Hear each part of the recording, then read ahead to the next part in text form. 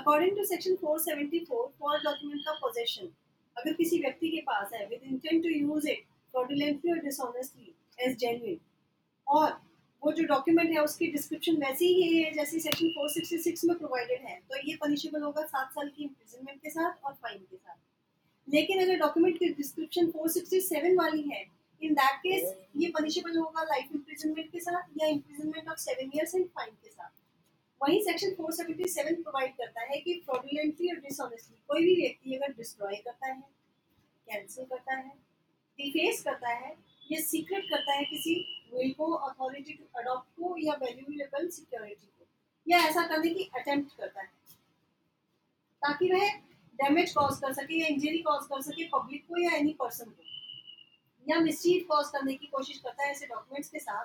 तो वो पनिशेबल होगा विद लाइफ इम्प्रिजनमेंट और imprisonment up to 7 years and fine. और ये जो इम्प्रिजनमेंट होगी इट कैन बी ऑफ